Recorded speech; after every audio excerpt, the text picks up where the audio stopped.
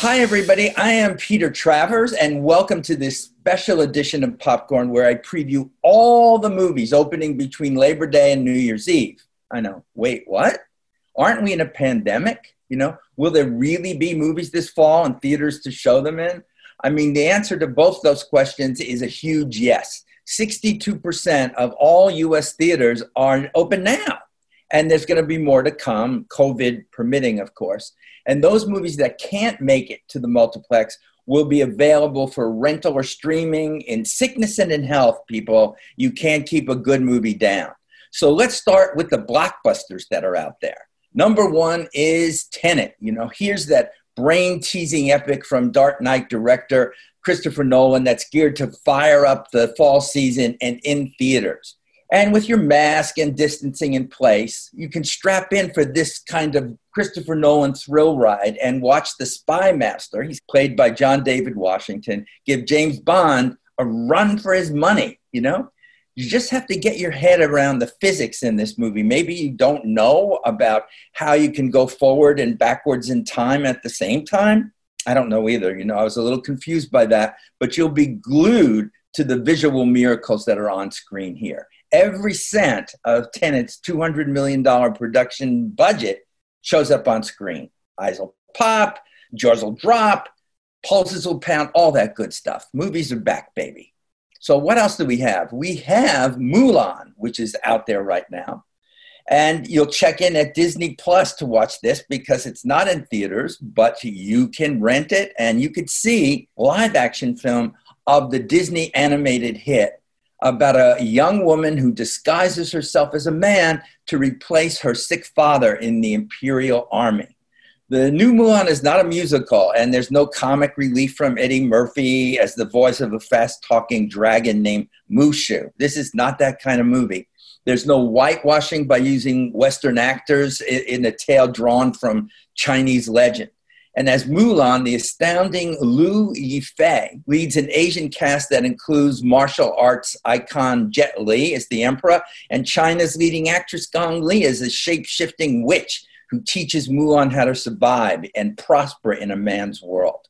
Look, Mulan is not your typical princess. She's a warrior fighting for her place in the world. Prepare to be wowed. Next up, Wonder Woman 1984. The sequel to the 2017 smash that made a star of Gal Gadot, remember her, places the DC Comics immortal Wonder Woman into the Cold War, where she does battle with a media tycoon played by Pedro Pascal and the villainous Cheetah played by Kristen Wiig, who's always, to me, an asset in any movie. Chris Pine also returns as Steve Trevor, the American pilot that Wonder Woman loves. I know, didn't he die the last time during World War I? Look, people, you got to go with this. This is Hollywood. So if we can borrow Wonder Woman's lasso of truth for a moment, credibility isn't the issue here. It's the show-stopping stunts engineered by returning director Patty Jenkins and executed by Gadot. And she's a former Israeli military instructor. So, you're in for a really good time. Next up is Black Widow. Look, Wonder Woman has competition already. We've been waiting since spring for Marvel to let its first solo Black Widow epic out of storage and into theaters. Now the wait is over. Scarlett Johansson is back in action as Natasha Romanoff, a.k.a. Black Widow. She's the Russian assassin with no superpowers, really, just skills. She's like the female Batman. This prequel looks back at her origin story, and it's a doozy. Florence Pugh is there as Natasha's surrogate sister, and Rachel Weisz is the leader of this Black Widow organization. There's not just one Black Widow. You can become a Black Widow too in this business. So watch your back, Wonder Woman. Next up, Candyman. There's nothing like a primo horror film to get us all back in the dark of a theater where we can scream our bloody hearts out. Behind a mask, of course. And with Get Out's Jordan Peele writing the screenplay, this direct sequel to 1992's cult Fright Fest stars Watchmen Emmy nominee Yahya Abdul-Mateen II as a visual artist drawn back to those housing projects in Chicago's Cabrini Green, where he was born.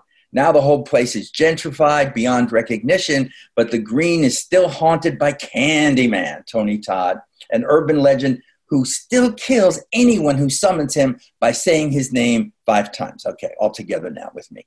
Candyman, Candyman, Candyman, Candyman, Candyman. We did it. So I'm looking around here to see if I've summoned him up. Okay, next up, No Time to Die. Look, no red-blooded movie fan is going to think of missing Daniel Craig's 5th and final outing as James Bond. You know, for my money, Craig and Sean Connery are in dead heat for the best Bond ever. This one directed by Cary Fukunaga, who did True Detective, from a script co-written, get this, by Fleabag's Phoebe Waller-Bridge. Daniel Craig asked for her because he really wants a little feminist touch to this. This is the 25th 007 caper. And, you know, this is a record. And we're going to lose Daniel Craig. But in the movie, James Bond's been retired for 5 years, and he gets pulled back in. You know, that's what happens to everybody from The Godfather on. You know, Bohemian Rhapsody Oscar winner Rami Malek plays the facially scarred villain named Safin. And he's described by the director as more dangerous than anyone Bond has ever encountered. Okay, I'm in. How about you? Then we have Pixar's Soul, a new animated movie from Pixar's always an event. Jamie Foxx voices the role of Joe Gardner, a middle school music teacher who dreams of being a jazz musician. He gets his wish when his soul is separated from his body. I'm not telling you how. And before heading to the great before, heads to the great beyond and the great before. He goes back and forth to develop his personality as a jazz musician. You got that? You know, this sometimes is a little confusing, just like Tenet is, but don't worry. Pixar and the great cast that includes Tina Fey and Questlove and Daveed Diggs will teach audiences of all ages what it means to have soul. Then we have Free Guy. This is a sci-fi action comedy with Ryan Reynolds. He plays the guy. And he's basically a boring bank teller who learns he's in a video game. And that video game has been created in the movie by Taika Waititi. This guy's just great, so I'll see him in anything. But instead of panicking, Guy decides to become a hero in this video game before the developers can shut him down. Reynolds says he hasn't been this engaged in a movie since Deadpool. And so how can you resist? You can't. Coming to America. That's coming with the numeral 2, America. It's been 32 years since Eddie Murphy created one of his funniest and sweetest characters, as he was Akeem, an African prince who came to America to find a wife. And if you love that cult comedy, and who of us didn't, you'll be psyched to watch the Prince of Zamunda return to Queens to connect to his street-smart son, Lavelle, played by Jermaine Fowler. He didn't even know he had a son, but now he does. And the king's dad, who's played by James Earl Jones, I'm doing that thing with my voice, and he wants Akeem to groom his son as the new crown prince of Zamunda. So telling you that Leslie Jones, SNL's Leslie Jones, is playing Lavelle's mother should start the laughs coming. Also, Eddie Murphy, who loves playing multiple roles, also shows up as a soul singer named Sexual Chocolate. Sounds like a hit to me. Okay, Dune. You know, as epics go, this adaptation of Frank Herbert's sci-fi fantasy novel will be hard to beat this year. There's a lot of money spent on this one. It's set to be released in theaters in IMAX 3D. Anyway, Dune stars Timothée Chalamet as the son of the Duke, played by Oscar Isaac. This is the guy in charge of a planet that mines the most valuable substance in the universe. It's a drug called spice, and it can extend your life. It can give you superhuman levels of thought and even make space travel possible. Except there's those giant, scary sandworms that stand guard against trespassers, so you got to watch out for them. A 1984 David Lynch film and a 2000 TV series got tripped up by this material. But trust Denis Villeneuve, the director of Sicario, Arrival, and Blade Runner 2049. He's got the talent, imagination, and creative daring to do the impossible. And this is impossible. Okay, last of the blockbusters is West Side Story. And I can hear you. You're stopping now and you're saying, why would Steven Spielberg, of all people, want to remake the classic musical that already won 10 Oscars in 1962, including Best Picture? Yeah. Well, for starters, the remake was a script by Pulitzer Prize winner Tony Kushner. It's going to stick closer to the raw impact of the original Broadway version. With Baby Driver's Ansel Elgort as Tony and newcomer Rachel Zegler as Maria, the love story is still set against the urban gang war between the White Jets and the Puerto Rican Sharks. But Spielberg will go for a grittier feel. There's going to be not a touch of Hollywood in this one, we're told. Though the original choreography by Jerome Robbins will be reinterpreted by Josh Peck, those classic songs by Leonard Bernstein and Stephen Sondheim will be there to sing us into a new year when the pandemic will hopefully be behind us. Okay, we've got blockbusters, and so we're ready to see all of this happen, but it's also the time, anything between Labor Day and the end of the year is all about Oscar contenders. They've got to get out there. I don't know when the Oscars will be. It looks like April now, but these movies have to be out there and make people want to say, give that guy an award. And the first one on my list is The Trial of the Chicago 7. And you've got to expect fireworks when Aaron Sorkin, who wrote and directed this, basically it's an actual story of the Chicago 7, a group of anti-war protesters who were charged with conspiracy in 1969 relating to the charges of inciting riots at the 1968 Democratic Convention.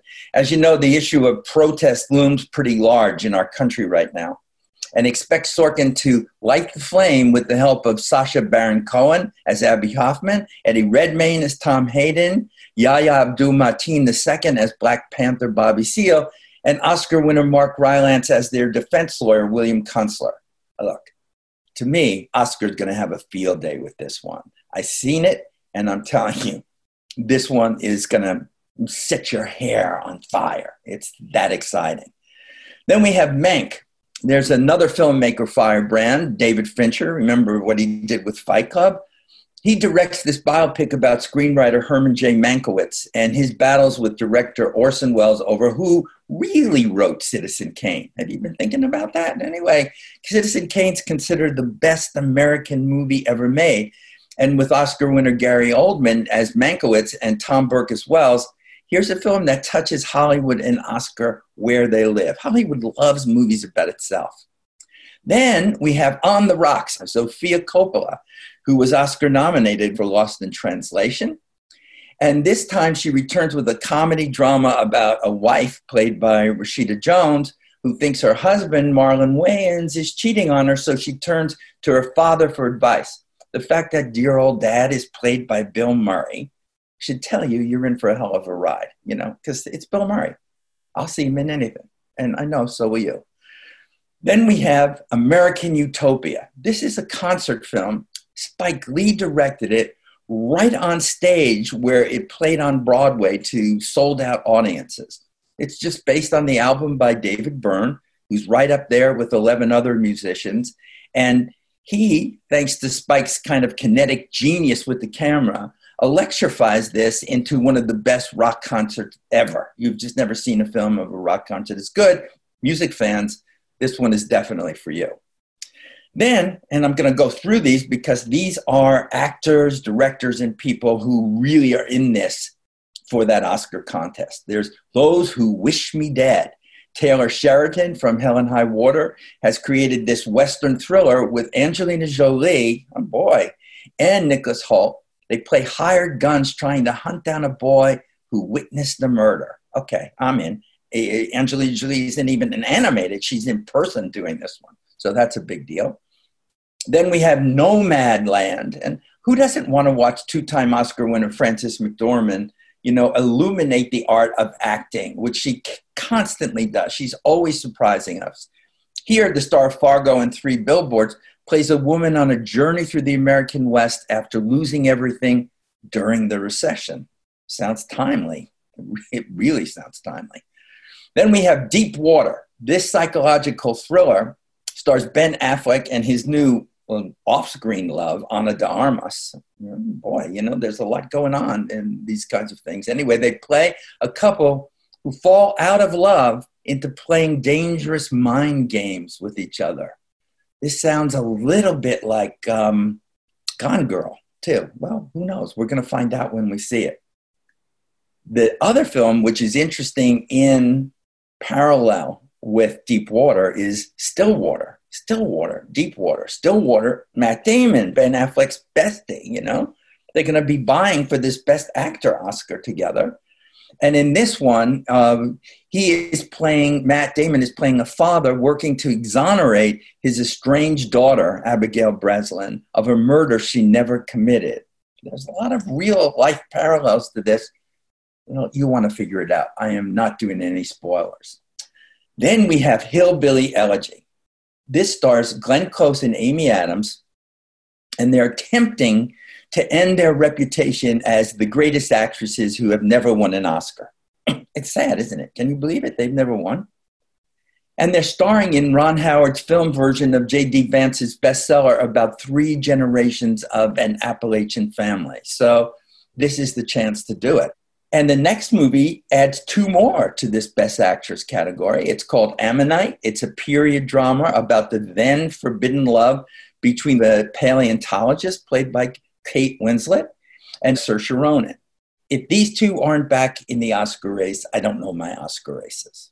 Next up, Respect. Please, Oscar voters, everybody, please note that I don't need to say anything more than Jennifer Hudson is playing Aretha Franklin. Enough said. We are going to go see this. We want that powerhouse to show up on screen, and we want to applaud it. Okay, last of the Oscar contenders on my list is News of the World. This is Paul Greengrass, who directed his Captain Phillips Star to an Oscar nomination he didn't get. Tom Hanks deserved that Oscar nomination for Captain Phillips like nobody's business. Didn't get it, but maybe he will this time. And this is a film about a Texan, played by Hanks, traveling across the Wild West, bringing the news of the world to local townspeople. But the plot hinges on his agreeing to help rescue a young girl who was kidnapped. Out of simple things, potential Best Picture Oscar contenders grow. So look at people. We've got a mess out there. Pandemic isn't going to stop us. We are out there to say movies are alive, and we're going to be there to watch them.